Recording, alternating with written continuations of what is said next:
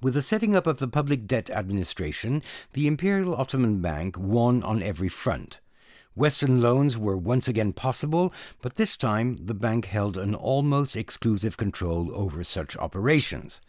Moreover, now that it was relieved from the burden of short-term loans to the Treasury, it could finally direct its energy towards its dream from the very start, that of developing a banking network that would propose both savings and credit to the greater public.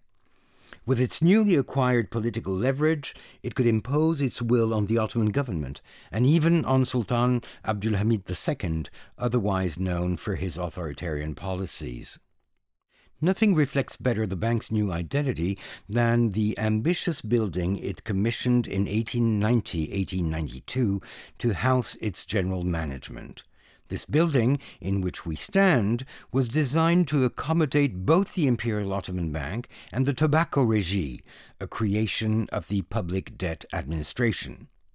Emulating the buildings of European banks, this massive construction dominated the business district of Galata, thus flaunting the bank's renewed power and prestige. The architect, Alexandre Valori, had made it a point to reflect the bank's hybrid character in its headquarters design.